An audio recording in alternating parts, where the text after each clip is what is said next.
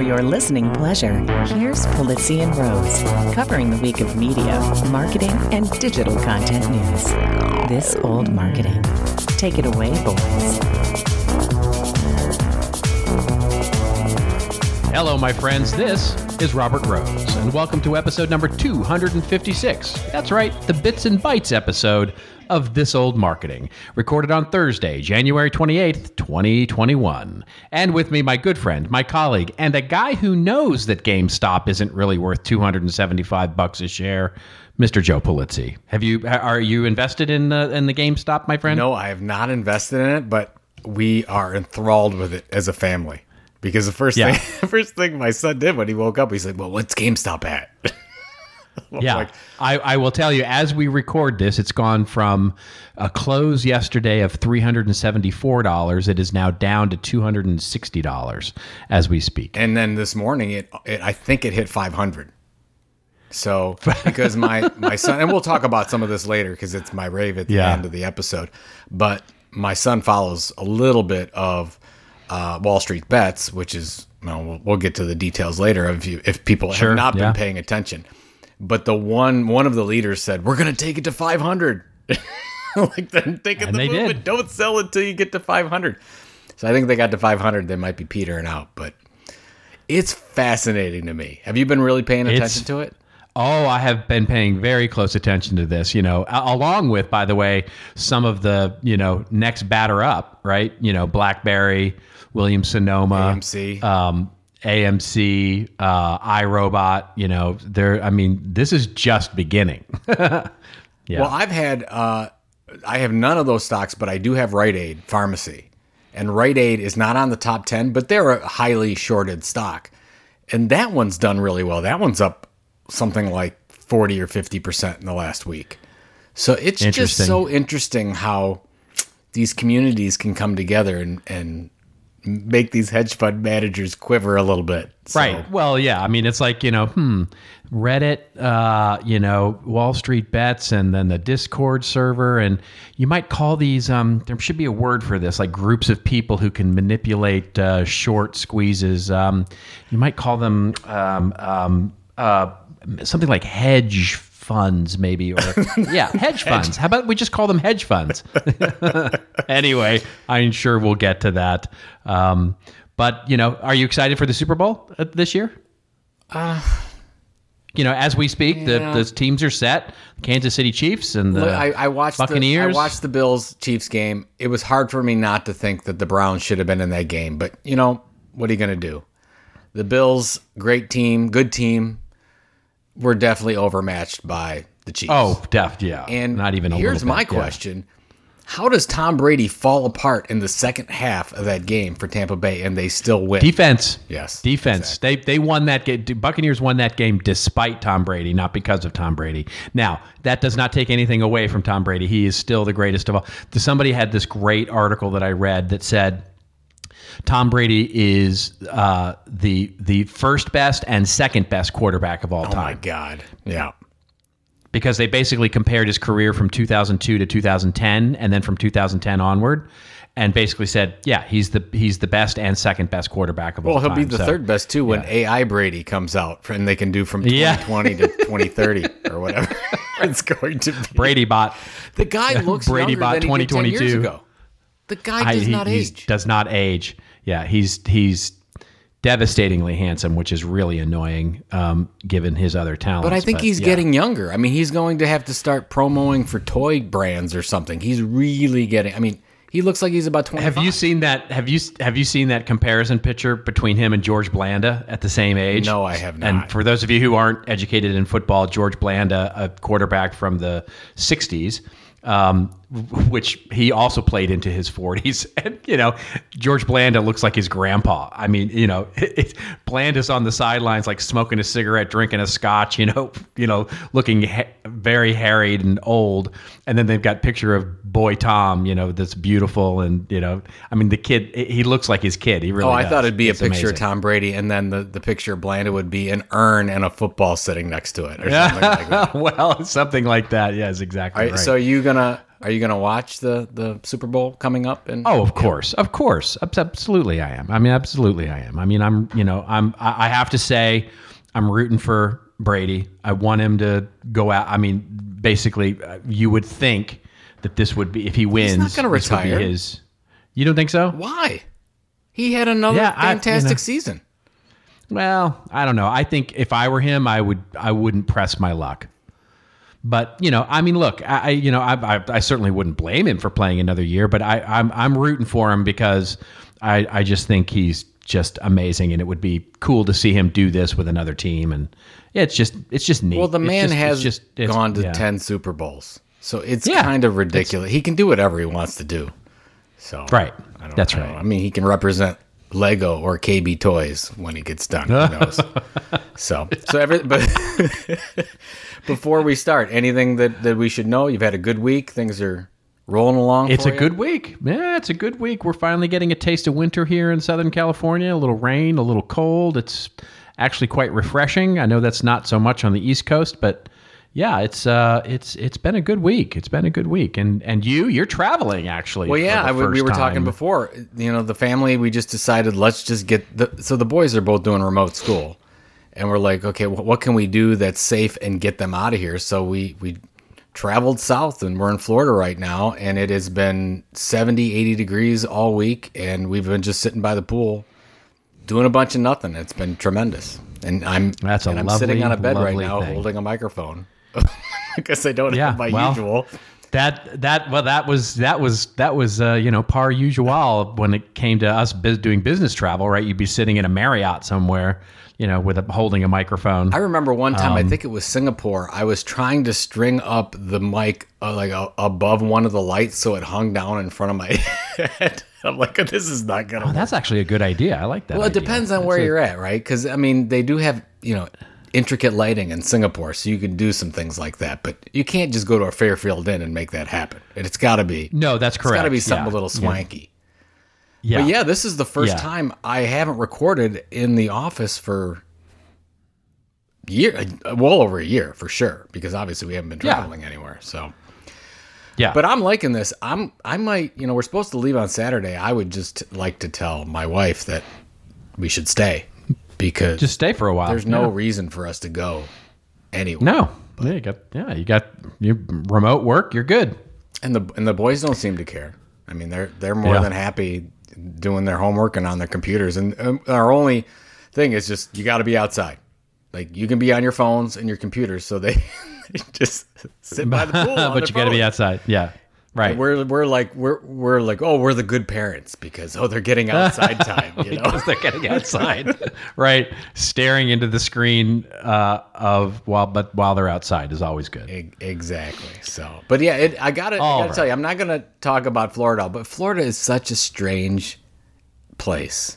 Don't get me started on Florida. We know my relationship with Florida. We've talked about this. My relationship with Florida. But I couldn't agree with you more. Even my son's comment. It's like the Truman Show. It's you don't really know. Is there a camera on us? Like, is this really going on right now? It's just strange.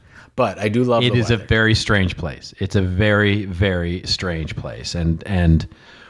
Yeah, I won't get off on a rant. There's no reason to turn off all the Florida listeners right now. So we love you too. We just think it's just odd. It just is. It's fine, but people think Cleveland's just odd a very too, so there you go. Yeah, well, the people think L.A. is weird. Come LA, on. You're as normal as they come. Yeah, as my dad used to say, California. He'd say California is like a bowl of cereal. Everybody who ain't fruits or nuts is a flake. So. Oh, jeez. Yeah. So anyway. I see the apple hasn't fallen far from the tree, right? No, except I don't speak like that, but All right, hey, we've had a pretty good news week, right? There's some. We had a really interesting news week, a bit of a theme to it, I think, as we'll see, and it starts us out with a source of wonderful news from Axios, which seems to be a more frequent source for us these days. And the headline is Twitter is making an acquisition, and they are acquiring, dun dun dun, a newsletter publishing company called Review. And the article opens up by saying Twitter on Tuesday said it had acquired Review, a newsletter platform for writers and publishers. The deal marks Twitter's first step into building out long-form content experiences on Twitter and its first foray into subscription revenue. While deal terms weren't disclosed, Twitter presumably didn't break the bank to acquire Review. The 5-year-old Dutch company has merely 6 employees and has raised only around $318,000. Twitter will be acquiring the team and plans to expand it once on board. Fascinating. The article goes on to talk about perhaps what might happen with Review. But what say you, Joe Pulizzi, the fan of email? Is this Twitter looking to branch out into all the things we were talking about last week? Well, yes, and I'm fascinated by it. I'm trying to figure it out. I want to get your take with my theory here. I don't know if this is necessary. I mean, you could just look at it on the surface and say this is a good move for Twitter because a lot of their creator communities, of course, love Twitter. That's how, a lot of writers. I mean, I would say if you're looking for who's the core creators on Twitter, you have a ton of writers and a ton of journalists on that platform, and that's how they get a lot of people going to their content. So this could work well. Great. You enable those writers. They don't have to necessarily go to Substack. Some people are saying, hey, this is a Substack killer. And by the way, Substack charges 10% when you monetize. Review charges 6%, and it looks like Twitter is going to 5%. But my theory on this is I think this is to compete not with a Substack, but to compete with the likes of Discord and Slack. This is what I think this is the first move toward a robust, sub communities, if you will, like we see on Discord, and you're going to see the start of this subscription happening. And they're saying, okay, well, where are all these rabid communities at? A lot of them can revolve around these creators and these writers. Well, if these writers build little mini platforms within Twitter, and then they can build out sub communities which don't exist yet, you could say, oh, they're hashtags or whatever. But if they said, well, what if there's paid add-on sub communities like you can get in Discord? What does that do to Twitter? And that takes Twitter to a whole different level. Because if you said, okay, what if you have an open public Twitter and then you have, let's say you lay a Slack or a Discord on top of Twitter, which I think is absolutely possible, you've just quadrupled the valuation of Twitter overnight. I think that's the move. So in the simplest sense, you mean private communities. Private communities. Basically, private groups, basically. So, but I think this is almost step A to, there's to step F or maybe even Z. I don't know how many steps it's going to take to get there. But I think this acquisition is going to try to pave the way for private communities. Yeah, I think I think it could be both, right? I mean, this is one of those acquisitions that just makes sense for them because, one, it costs them literally a bucket of pucks. I mean, they probably got this for nothing. Yeah, I mean, for them. Really, they went to those guys and went, "Hey, all 6 of you, we'll give you amazing jobs and signing bonuses." And I don't know what the revenue of Review was, but I'm guessing it wasn't much. In any event, I think it could be both, right? Which is, it could be the way that they sort of. I'm not sure about a Slack, right? I'm not sure about a sort of a collaboration document sharing. Maybe Discord is a better.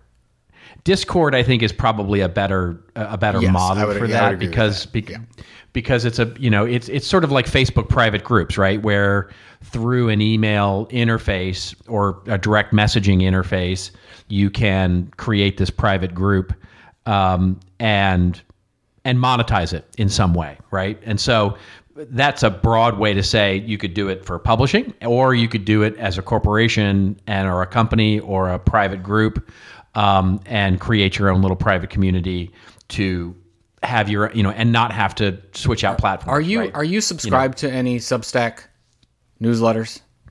Yeah. Okay. Couple. Well, I'm subscribed to a few as well. And on a couple of them, they say, okay, well, please, here's my free newsletter. And then you can say, okay, you could pay, let's say $10 a month or $100 a year to get my paid version. And then there's a step up from that where they'll say, well, if you're a paid member, what do you get? You not only get this, exclusive extra newsletter one time a week, but you get to join my Discord group. So that's okay. You got different technology going now. You've got Substack and now you've got Discord. Now this could move on into, you've got Review, which is really Twitter. And then it moves into, then you just click here and you can build your private community. That's kind of where I was going, because it's already happening with Substack. It's just that Substack uses Discord. That's right. Yeah, and I think that's right. So it basically joins those two ideas together, yes. Which is, how do you monetize communities? And we would, you and I would call them audiences, but communities is sort of the level up from that, right? Where it's not only just a one-way street of broadcast content out to an audience, but it's a two-way street where you're allowing the audience to comment back and have conversations, right? Without, moderation or with moderation, or however you want to do it. So, by the way, are you on? You're a Reddit person, right? You love Reddit. You got your groups. I mean, if I'm looking at, so you're totally with it. I mean, if I look at the behavior of my kids, if you said, what are the two websites they're on the most? Besides some of the gaming stuff, I would say there's three. One is Discord, two is Reddit, and three is Twitch. I mean, those are the three platforms because we're all in social media. We think we're all smart marketers here. We're like, it's Facebook and Instagram and TikTok and whatever. By the way, TikTok's huge and all that stuff. But if you're looking at what am I going to put my money behind? It's all the ways that you can create communities. And that's why Twitch is brilliant, because Twitch can do what YouTube, not to go in a different direction, but I'm trying to talk about the community aspect of this. You can watch somebody stream and you're talking with, 1,000 people at the same time. It's these really tight-knit communities around something that I think taking it to the next level. And that's what, let's go back to the news story now. That's what I love about this purchase, even though I don't know, I haven't found anybody covering it this way, because they're all saying, it's a Substack killer and blah, blah, blah. I don't think it's about Substack at all. I don't think so either. Twitter could have done that without buying the company. Yeah, absolutely. This is something in this technology you have to imagine, or just the team. And I think that's really what they acquired here, was a smart team. It speaks to something else, right? In other words, they're not buying it. They're not buying this company to immediately have a place for Substack. Right, because they would have bought Substack. You know what I mean? They would have bought, true. They would have bought some other, right? They would have bought some other company that looks like Substack a lot, and has more existing revenue and customers and brand recognition, et cetera. This, because honestly, I'd never heard of Review before this acquisition, tells me that they have something else in mind for it, right? And so what they were looking for was, quite frankly, a team that really knew this space, how to create private messaging and community-based, messaging, and how do you do that? So I think you're right on the money. It is funny though. I mean, how long have you and I been talking about the power of email and newsletters? And now I think we're we're almost getting to jump the shark level of hysteria around newsletters. I can remember back in the day, old email-based threaded discussions, right? It's like, I'm going back to those days, right? Community servers where you would, that were all driven by email, and you emailed in, and then you got a digest back, and it's like it feels like 1997 again, right? It's right. I was talking about this with someone the other day, where so much of what's happening today with technology takes me back to some of the earliest days of the internet, where, the creation of private messaging, one-to-one messaging, groups, communities, building those walled gardens, that was the order of the day. And it feels so much like that right now. Which is interesting to me, really interesting. We must go back to the future. As long as it's not 1995. Oh my God! But we were just talking about, was it last week when we were talking about, certain people being banned off of the social media platforms? It's just leading into this. People don't. Yeah, exactly. It's the rush from rented land to owned land, and this is trend that's going to go on for a long, long time. And besides newsletters, you have newsletters and membership sites, and what else? Yeah. Well, I'll talk about a little bit of that, and when I do my rant a little later, it is exactly that. All right. Well, let's move on to our next story here, which is something we talked about a month and a half ago, and I told you I was absolutely enthralled with and have been following a little bit, and then you sent me this article, and it's like, oh, here we go, and I loved this article. This comes from the Wall Street Journal. Maybe my favorite headline of the last few months. And the headline is, "When SPACs Attack, a New Force is Invading Wall Street." The article opens up by saying, the hottest thing in finance is 4 letters long. Former NBA star Shaquille O'Neal has one. So does former House Speaker Paul Ryan. Same goes for silver-haired hedge fund billionaire William Ackman. It's called a SPAC, and increasingly it is the favorite source of financing for private companies looking to go public. Richard Branson's space exploration firm Virgin Galactic Holdings went public through a SPAC in 2019, and sports wagering firm DraftKings did so last year. Nearly 300 SPACs are now seeking deals armed with about $90 billion in cash and are rolling out at a furious clip so far this year, an average of 5 new SPACs launched each business day. If you don't have your own SPAC, you're nobody, said Peter Atwater, founder of research firm Financial Insights. And the SPAC, by the way, stands for Special Purpose Acquisition Companies. Basically, big pools of cash from groups of people that form a corporation and then find a private company, buy it, and take it public quickly, and then sell them and flip them. We used to call that Gordon Gekko back in the days, but we'll see what that has to do with it. But what do you think? What do you think about all this? Well, the reason why I'm so fascinated, and the article alludes to it, there was one article, I can't remember, I think it was on Business Insider, maybe the one we covered, was the initial one about all these media companies. Companies, I think that's really what I want to talk about. And of course, if you look at any industry right now, there's a SPAC.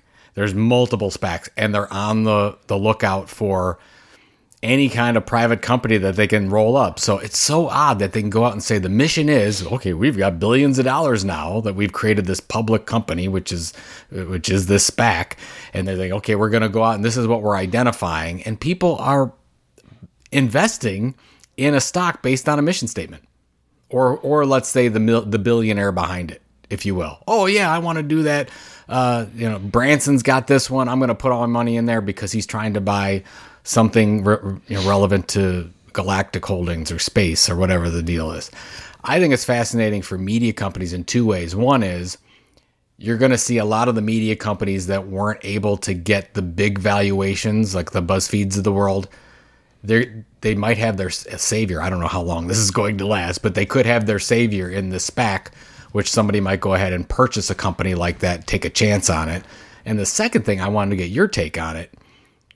You've talked about this for a long time. Is it possible that a product and service company, so a non-media company would say, I'm going to open up a SPAC and then I'm going to purchase media companies relevant to my business, almost like you talk about, okay, I mean, even with Review, and you've got Twitter buying that team.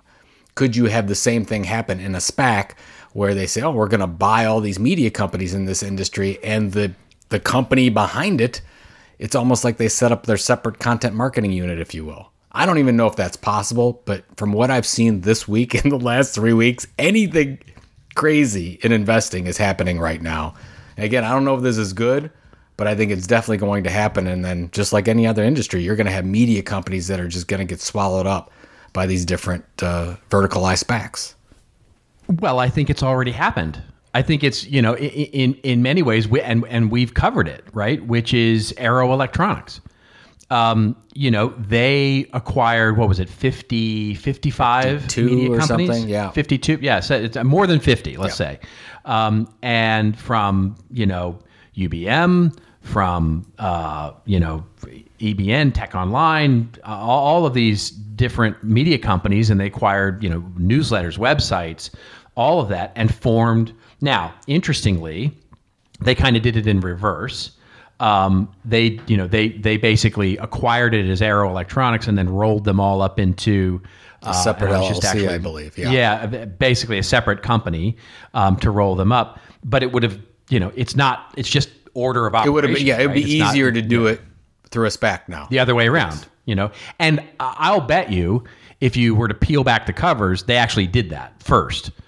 In other words, I'll bet you the technical acquisitor of those companies was their LLC, because that would help them sort of distance themselves legally and from indemnification from all of those media companies and so I'll bet you they actually did what we're talking about, but the way that it was positioned, because this wasn't that popular then, was by saying Arrow Electronics has actually acquired this. Now, so in many ways, it's already going on. It's just not being positioned as such.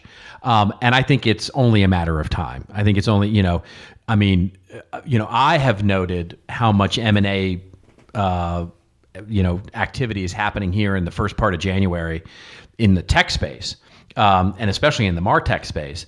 But I have to imagine that we're very quickly going to start to see a flurry of M&A activity in the media space as well. And this is, I think this is, it's only a matter of time. Well, let's dig a little deeper and talk about why this is happening, because I think it's really important. We talked a little bit about this K economic recovery we're seeing in the United States, which is absolutely, I believe, a thing. With the different bailouts and the stimulus payments that have happened, the rich have gotten way, way richer. And they have tons and tons of money lying around that they can't put into bonds right now because there's no money in bonds. So they're in the stock market. The stock market, as we'll talk about even more later, is going crazy right now. It's all over the place. So they're like, okay, well, what do you do? Now you've got this whole thing, and you have people with a lot of money looking to put it somewhere.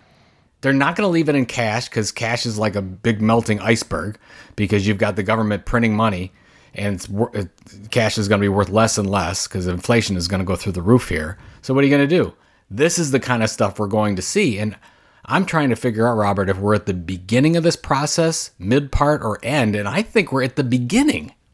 Beginning, for which sure. is really nuts, because it's already crazy. So what is it going to be like? So I guess let's come back to media and marketing. Where do you see what is this going to happen? Is this going to do anything to our industry? Like what's the impact of all this money being thrown through the system right now? Well, I think you're going to see a consolidation of smaller media companies, right? I mean that's happening anyway. Yes, I was talking with an investor group, New York Wall Street investor group, this morning early. And we were talking about this, what's going on now in the media, big media ecosphere, as it were. And what you're seeing now, and we talked about it on this show a couple of weeks ago, where we talked about how there's sort of a farm team system being developed now, and a different model for, littler or smaller media companies that are becoming big, Morning Brew being a great example of this, that at some point get to enough size where the big media companies see it and snap it up. And so, you're seeing a real cliff because of the acquisition activity of companies that get, there's now there's almost an algorithm, not quite, but there's almost an algorithm to say, once you get to X size, you're going to get acquired. And companies will learn that, and if they're not already, right? If they're not already learning that, medium-sized media companies are learning that, and they understand that once I get to X amount of subscribers or X amount of monetization or X number of, my dollar value per subscriber, I'm going to get acquired, or I'm a candidate to get acquired. And they go out to the open market and away they go, right? And I think what you're going to see is these SPACs in this space start to really develop that algorithm, right? Develop that because they can roll those companies up, and it'll be one part of, and they'll be competing, quite frankly, with the larger media companies, your Netflixes or your, Hulus and everybody else, Twitter, Amazon, et al. Basically, for acquiring these little media companies. And so what it does is it basically squeezes out the middle, right? It squeezes out the middle. You're either small or you spike up to be big enough to be purchased, and that's the real key. By the way, while you were talking, I just did a quick search, and I won't tell you the site because I have no idea to vouch for the veracity of this, but I just did a Google search for SPACs and media, and I came up with a guy who's maintaining a Google spreadsheet, and he now has 26 of them. There are 26 media-focused SPACs out there, and he's got everything from their IPO raise to their stock symbol to their current trading velocity, and they all, interestingly, seem to be trading in that $10 range, which is fascinating. I mean, it's a thing. It is a thing now for sure. And at the same time, you have this land rush for audience building. Yeah, and money exactly. being on the thrown private at it side right now. And I wonder if you are a large company that hasn't gotten into the audience building business, if you start to see this and say, okay, now's the time. Almost when, how Walmart kind of held off on their e-commerce strategy so long? And they're like, no, we're not going to get into it. We're not ready. And then all of a sudden they got into it. They bought Jet and just went crazy into it. And now they're doing pretty well in e-commerce. That's kind of, I think, right before they bought Jet, there's like, I think a lot of these companies are. So let's take your 26 number. That's probably 100 plus by the end of the year at this rate. I would think so. And let's throw a crazy notion into this thing, right? Which is, what about the group of companies, so let's say you're in the business of, human resources software, right? So you're an SAP or similar. Okay. And there are a number, let's say that there's 5 or 6, 7, 8 competitors, big competitors in that space, right?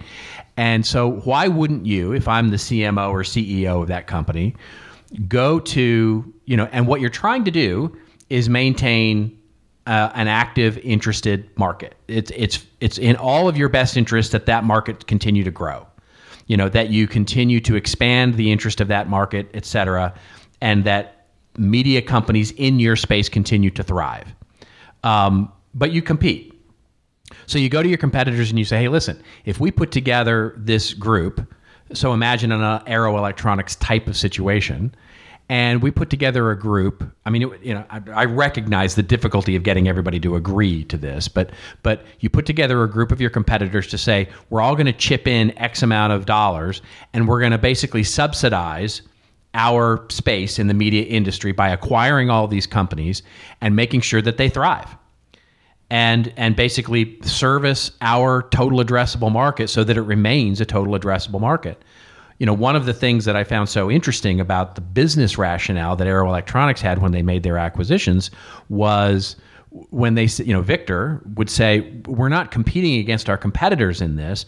We're competing against the other professions that engineers would go into if engineering dies off as a practice. And so, we're competing with, astronomy and mathematics and computer engineering and all these things. If mechanical engineering goes away, or people aren't as interested in it, well, they don't buy as many components and thus we suffer. So we're basically trying to keep an active TAM, our total addressable market, rising and growing so that they buy stuff.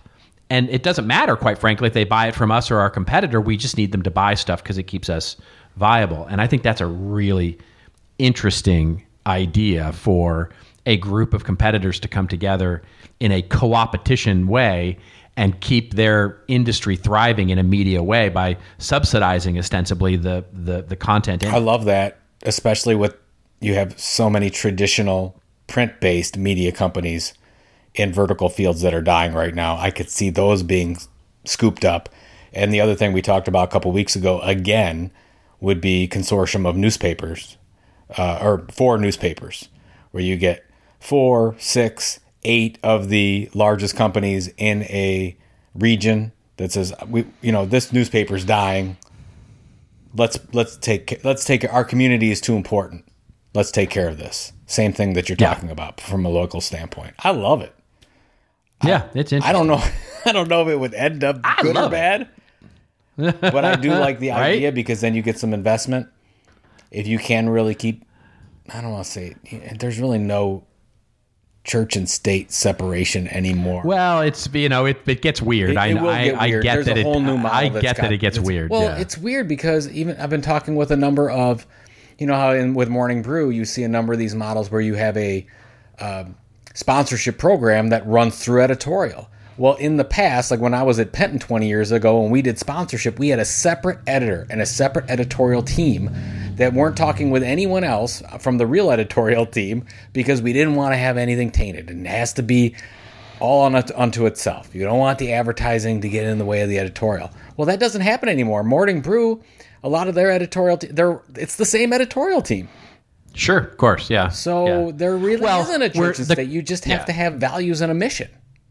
The culture is changing for sure. Yes. The culture is changing for sure. And a lot of that, quite frankly, has to do with all of that, trust in media and what I ranted about last week with Edelman's trust barometer and how much, business now being really the only institution that's seen as trustworthy and competent and media falling to the last place in that, the opportunity, that's where you see that equalization. People, it's a low bar right now of trust and so, the expectation now, whether or not you're actually doing it, is that if you can create that trust, it kind of doesn't matter. So, now the whole keeping that perception up of having a separate editor for this and a separate editor for that, you don't need that anymore because the bar is so low. People kind of go, doesn't matter. We assume that you're you're dipping, you're double dipping. Yeah. All right.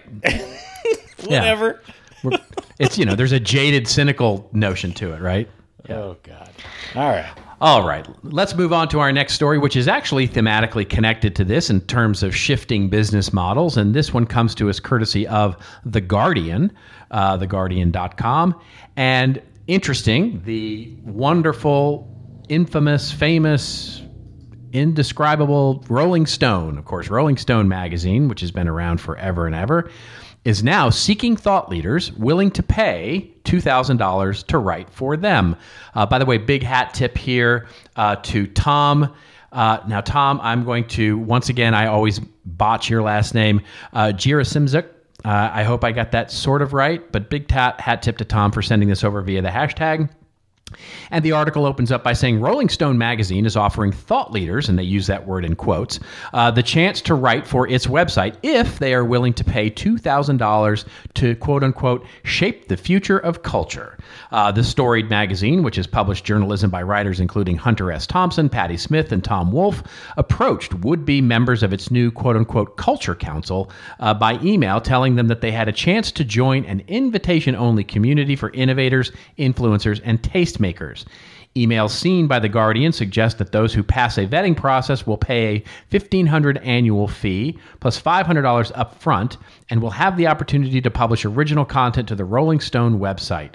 It suggests that doing so allows members to position themselves as thought leaders and share their expertise.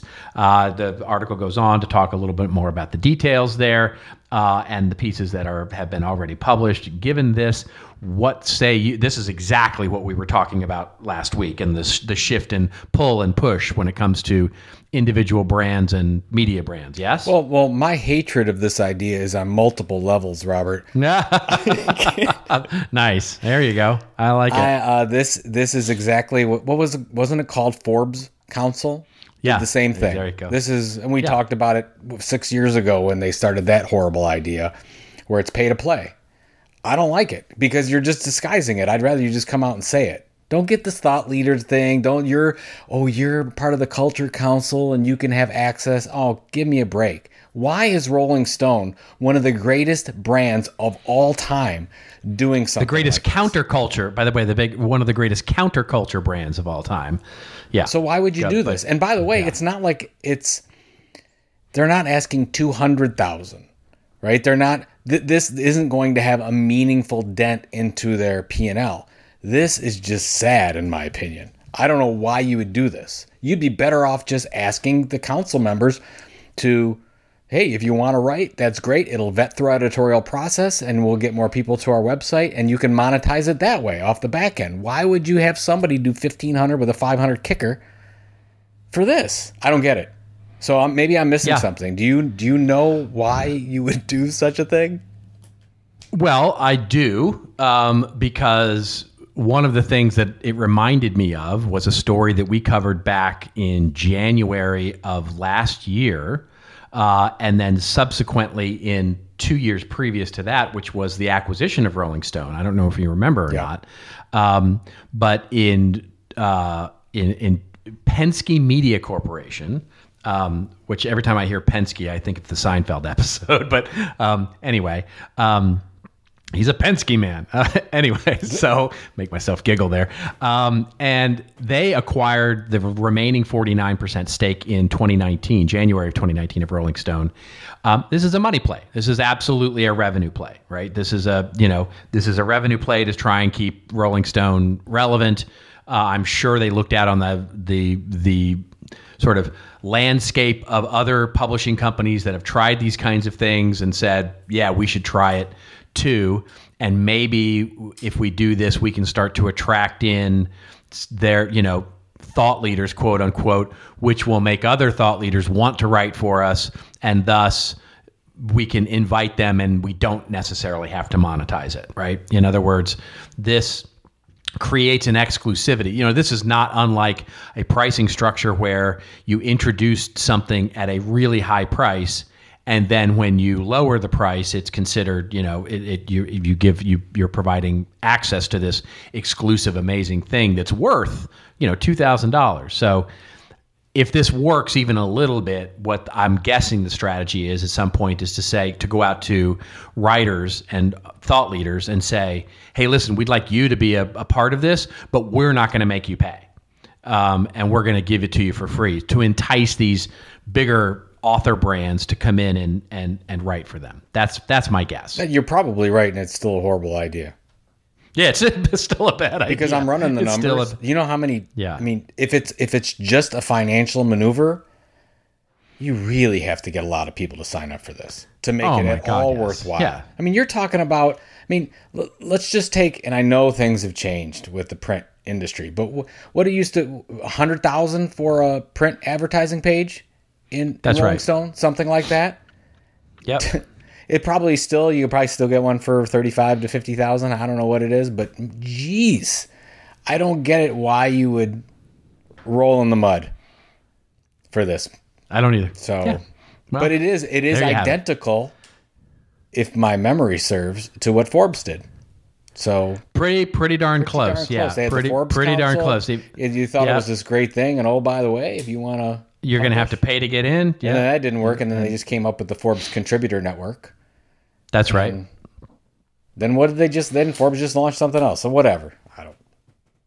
Yeah, but you're not cynical about it at all. I don't want to talk about it.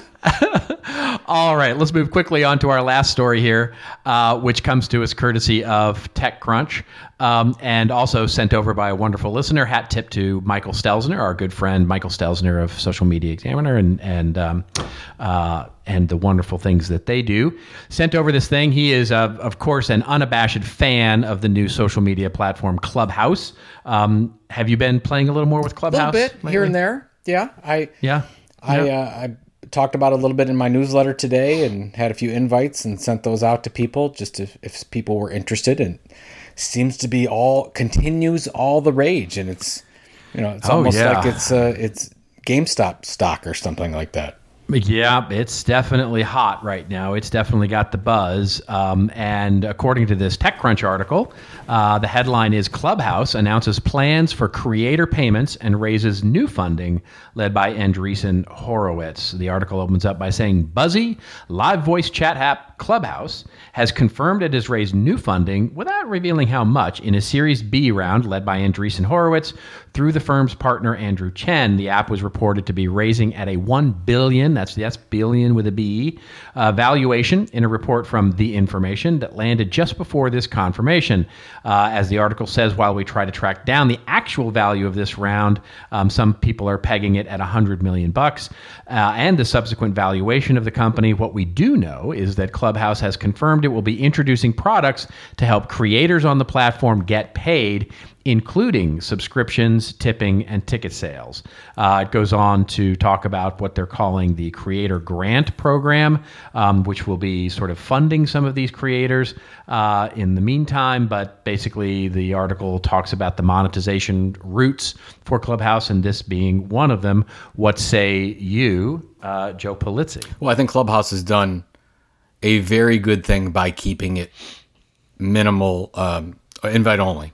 So right now, I mean, I didn't think it would be. It's invite only in the way that a house party is invite only, right? I mean, I understand that, but there's a lot, and I didn't realize this because I sent my note on Clubhouse, and I just said at the end in my newsletter, I said, I've got a couple invites left. If you want one, let me know. I don't know what it was right now. I just sent it out. It's like 30, 35 people coming back to me saying, I can't get one. Can you get me? I mean, people can't get an invite.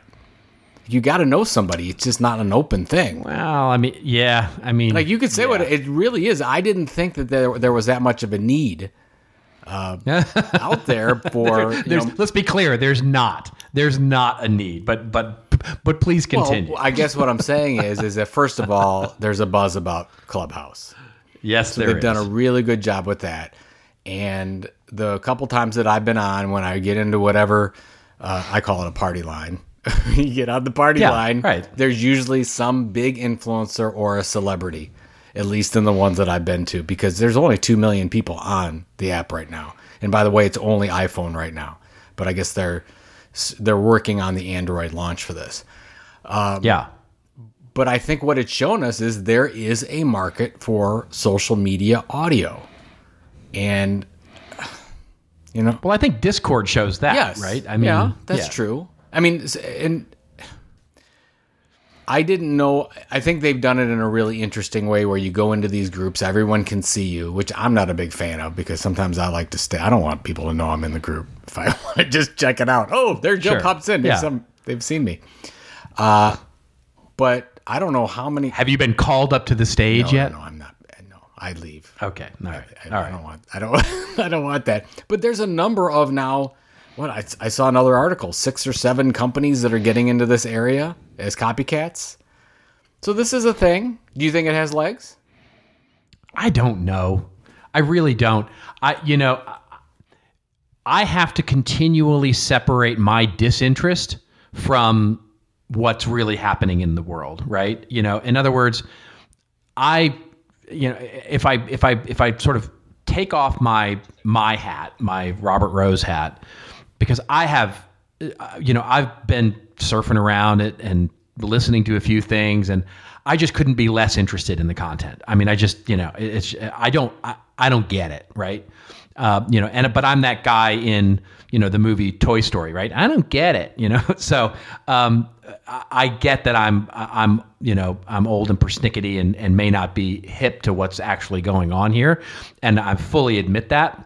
So I'm trying to, as best I can, keep an open mind about it. But I don't know. I don't know is the real answer here. I don't see, quite frankly, how it.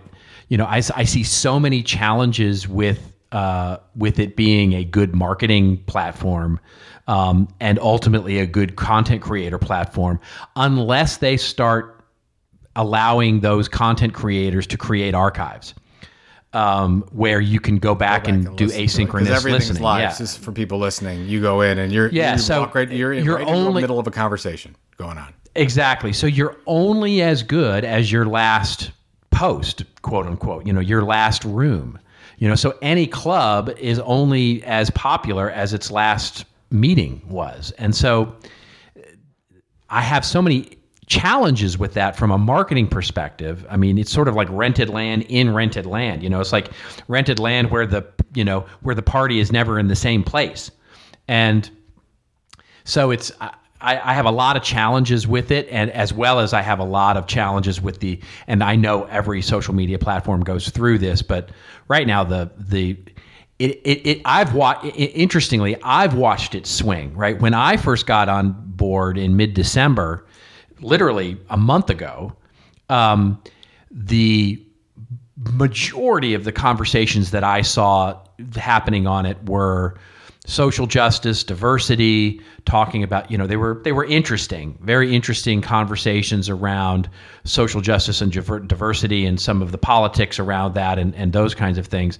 And it has very switched. And maybe this is just a matter of the people that I've chosen to follow and et cetera, but it has very quickly turned into sort of the money-making bro culture of, millionaire this and millionaire that, and, and check out my Ferrari and, my top 10, blah, blah, blah. I get it, but you're right. It is who you follow.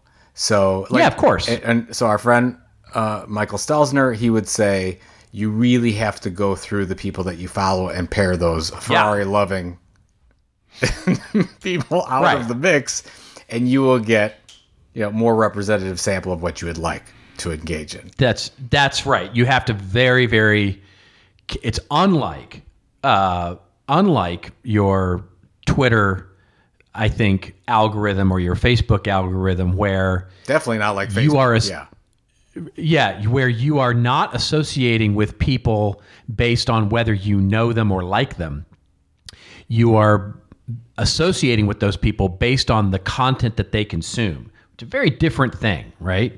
Because in other words, I can like you, respect you, listen to you on a particular topic that you write about, but perhaps, in your off time, you listen to that millionaire crap. And so what I'm going to get if I follow you on Clubhouse is that, right? In other words, I'm not going to get your feelings on marketing or sales or strategy. What I'm going to get is the clubhouses, the clubs that you follow and the content that you follow. So it's a subtle but very important difference in terms of the community that you start to follow, because you're not following the usual suspects of as content creators that you enjoy reading their opinions. It's the content that they follow. You see what I mean? It's a different idea. It's definitely different. I didn't think it would take off, but again, I didn't think, because I don't want to get to rants and raves, but I'll make this comment. Yeah, Twitch is a really good example. I didn't see coming the way it is, because I look at the way my son uses Twitch, and he has programming set up. He follows this streamer from 8 to 9, this one from 9 to 10, this one from 10 to 1. I mean, almost just like, here's what I used to watch on the television, but I've got these Twitch streams. I didn't see that kind of thing coming. And that's sort of... It's a great way to put it, actually. It's basically you're following the content, not the people. I mean, it's really crazy the way these things are changing so fast, where did I see that Twitch would cram into YouTube space so quickly? No, I mean, no. And right now, if you said who's going to be bigger in 5 years, I'll put all my money on Twitch, all of it. Yeah, for sure. Over a YouTube absolutely. And whatever. And that's where you get back to the Amazon comment of Amazon's going to dominate and continue to dominate the world, regardless. Back to Clubhouse. Yeah. It's just strange things are happening with human behavior right now. So you don't know. Yeah. You don't know. Yeah, that's true. That's a good point. By the way, total side note before we get to rants and raves, you are totally slaying me right now on our bet on Apple TV versus HBO Max. I mean, an article we didn't cover in the show purposely because I'm not going to cop to it yet. HBO Max is just killing it when it comes to new subscriber growth. So you may win that bet a lot sooner than... It's not may, it's will. It's almost a done deal. You know that. But thank you for the kind words. But the reason is programming. Apple TV Plus, I love some of the programming they have. It's just not enough. You have to have... I know. I don't know what they're doing. I don't. Content, and HBO Max has something coming out every week or every other week. I don't know what they're doing. I don't either. What an opportunity they have. I don't know why they're not more releases. I don't get it. Yeah. Because I'm waiting for the Justin Timberlake release to come out on the 29th. Exactly. Okay. All right. Bye. So, It is now time for your empirically proven favorite part of the show. That is our rants and rave section, when Joe and I go off on a little bit of a rant or a little bit of a rave over something that makes us feel like we've got invested in a GameStop stock, or something that makes us feel like we're a hedge fund these days. And this week, you know what? I'm going to let you close. Okay. Because it's based, it'll be a nice bookend for our initial conversation. I have a very short rave. The news story that we'll link to in the show notes here comes from Digiday. And the headline is Denmark's biggest news site has cut reliance on Google's technology. The article covers how Ekstra Bladet, I'm guessing is the pronunciation of that Danish news site. It's Denmark's biggest news site, 500 million page views per month, basically has reached the point where they finally said goodbye to Google Analytics in favor of a homegrown alternative that they call Longboat, and they haven't looked back. And as they say, while it's too early to call the switch an outright success, there is huge upside that they are seeing by getting rid of the cookies that are associated with Google Analytics, and quite frankly, the insight that they're getting from building their own. Now, I'm old enough to remember, and this goes back to the top of the show when we talked about stuff, when we used to build our own analytics, right? Before Google Analytics, there was a thing called Web Trends, and before Web Trends, there was some other little minor solutions out there that measured hits, to your web page, and it was all server based. You would download them nightly, and then you would sort of come up with your own ways to represent those graphs. And we, quite honestly, when I was back in consulting in the mid-'90s and late '90s, we built our own web analytics tools. And then when, of course, Web Trends was acquired and became Google Analytics, we stopped and basically, ended up, going into the industry standards that it became. But again, here we are. It feels like the future again.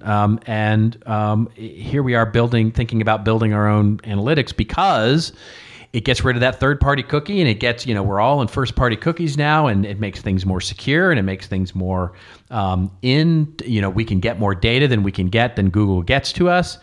I think this is a really, really interesting trend, and I'm going to be following this very, very closely to see if they're successful with this. There are all the obvious caveats to this, right? Will their advertisers trust it? Yep. Can they continue to scale it? Can they continue to deliver on it? All of those things are absolute challenges. But if they can make this work, I think this is a really interesting way that publishers, media companies, and ultimately brands can start to really embrace the whole idea of first-party data, full stop, right? Which is not only just looking at first-party data from what data are we getting, but how are we generating that data as well. So I encourage you to go read this article and follow this topic, because I think it's just fascinating.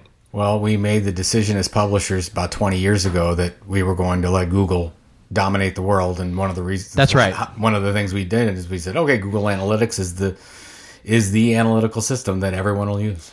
And plus, they made it free, so that was very, very helpful in the process. That was helpful, yes, exactly. Just like Gmail, it's the same thing. So I would love to see another player come in here, another couple players, or to your point, just about homegrown. But just we're starting to try to untangle ourselves from big tech like Google and Amazon. It's just hard to do. That's right. It's just very, very hard to do. That's exactly right. All right, so mine is just a bit, we've been talking about the whole GameStop thing. My journey, I have a little bit of a take on this. My journey started not even a week ago from this point. My friend Jim texted me. He says, check out GME stock. GME is the ticker for GameStop, the retail gaming company. And so I checked it out, and I don't know, at the time it was like $30 or $40, and it was starting to just take off.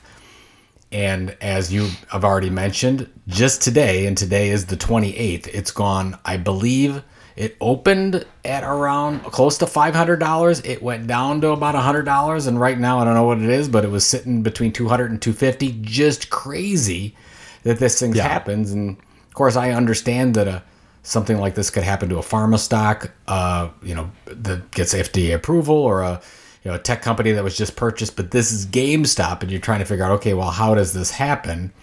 Well, there's a lot of reasons for this, but one of the reasons is over the past few months, a group of young investors on a Reddit group called Wall Street Bets. By the way, if you're going to go check out this Reddit group, do so with it is a there is no couth in this group. That's right. It is really, really nuts. But so a couple of these investors were saying, look, we want to get on the bandwagon for GameStop to buy it. And then as this process started to happen, more and more people were picking on large hedge funds that were shorting the stock.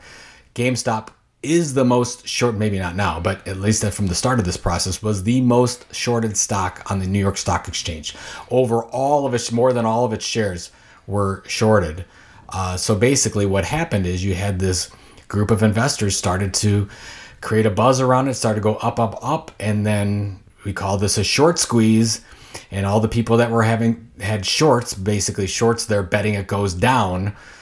That's a problem, because if you hold a short, this thing could keep going up and up and you're just losing money. And there was one company, there was many companies, but one in particular called Melvin Capital had so many dollars shorted on this one, they actually had to take a bailout of $2.75 billion. And on top of that, once they got the bailout from another investment company, Robert, they lost over $5 billion on top of that because they couldn't get out of the short in time, which is crazy. Yeah.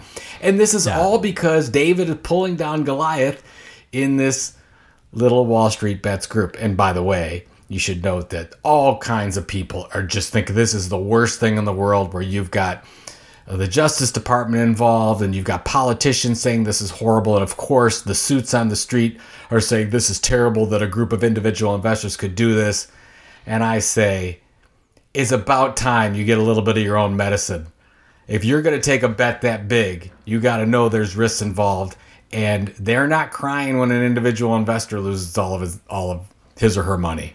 So I just think, I don't know if this is a rave or not, but I just think this is one crazy year. And if we're starting to see this mania happen now, and by the way, this has gone from GameStop to AMC to, as you said, iRobot, lots of different companies that have been shorted have seen a big spike this week, and people are losing and making a lot of money. And I think the thing that I'm trying to get out of this, Robert, is you're seeing more of this happen because people are banding together online over one or two specific things. And when that's happening, drastic things can happen, as we've seen in many different places besides the stock market. Right now, the story is the stock market. Who knows what it's going to be next week? But I say this is probably just the start of this. Yeah, I mean, it's when a group of people can come together. I mean, it's already starting to happen in other areas. This idea of, we've been loosely calling it crowdsourcing, right? Where you can get a group of people together in a common way, and if they all start acting in the similar fashion, big things can take place. Big change can take place, right? Movement. There are movements that can happen, and whether you want to call them crazy or not. Why this hasn't happened in insurance pooling yet is, and it's starting to, right? You see these startup insurance companies that build pools of common people that can act like employee insurance and those kinds of things. That's another area where this kind of thing can happen. But this is disruptive, right? Because let's be really clear here. What these group of people, these investors are doing on Reddit, or whether it's Reddit or Discord or 4chan or whatever it is, they're not doing anything different than the hedge funds have been doing for years. This is exactly what hedge funds are built to do.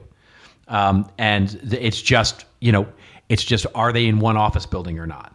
And so those that are complaining that this is, somehow, a bunch of crazy lunatic hackers, doing stuff. No, it's the same thing. It's just happening now it's happening in the typical way the internet happens, with, lots of anti-Semitism and, not safe for work language so and really awful people. Yeah. But it's the same exact thing that's happening on Wall Street as well. So yeah, it will be very interesting to watch this, play out, because what's happening is you're already starting to see the institution push back, right? Like TD Ameritrade and some of the stock trading platforms. They blocked some of the trading. They've exactly. And you're like, which isn't fair, because then the individual investor can't trade it. Now, I know why they did it. That's right. Big bank, of course. But right. They're a big bank, and they're getting squeezed just like everybody else is, right? So, and by the way, this is the talk. This, and I'm sure people listening to this know, this has been the talk of everything this week. Both my kids were talking about it because there's memes going on. I mean, and then you got Elon Musk got in on it. And by the way, and I did check out the Wall Street Bets board, and the one guy that sort of made the most commotion about this thing, he's made well over $50 million on this off of $50,000. So yeah, it's crazy. It's real money. Yeah, it's real money's going. Real money's going on when a hedge fund has to take a $2.75 billion load and then loses another $5 billion on top of it. It's amazing. I should laugh. Yeah. I'm sure there's people that lost their jobs. But margin calls really suck. Yeah, everyone saw Trading Places, right? This is what happens. That's exactly it. Right. Don't do it. As I have to tell my kids, it's like, hey, there Trading Places. There were winners and losers of that one. So just be careful. Oh my God, that's so good. That's Trading Places, exactly it. Hey, looking good, Billy Ray. Okay.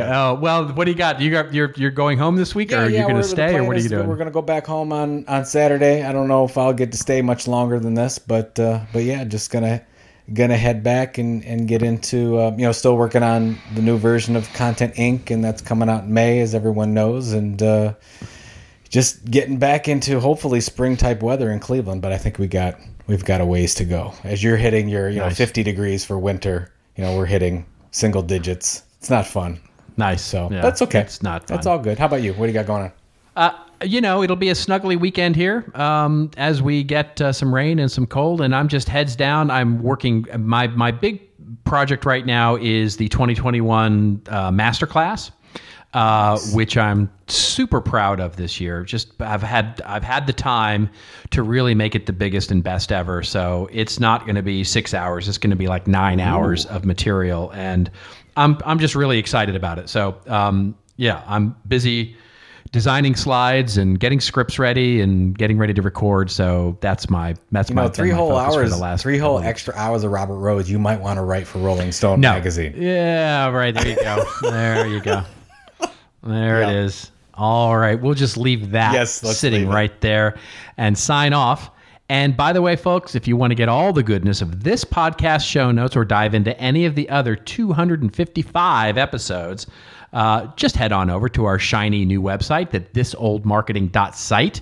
And of course, we want to thank the really good folks over at Radix for powering our thisoldmarketing.site.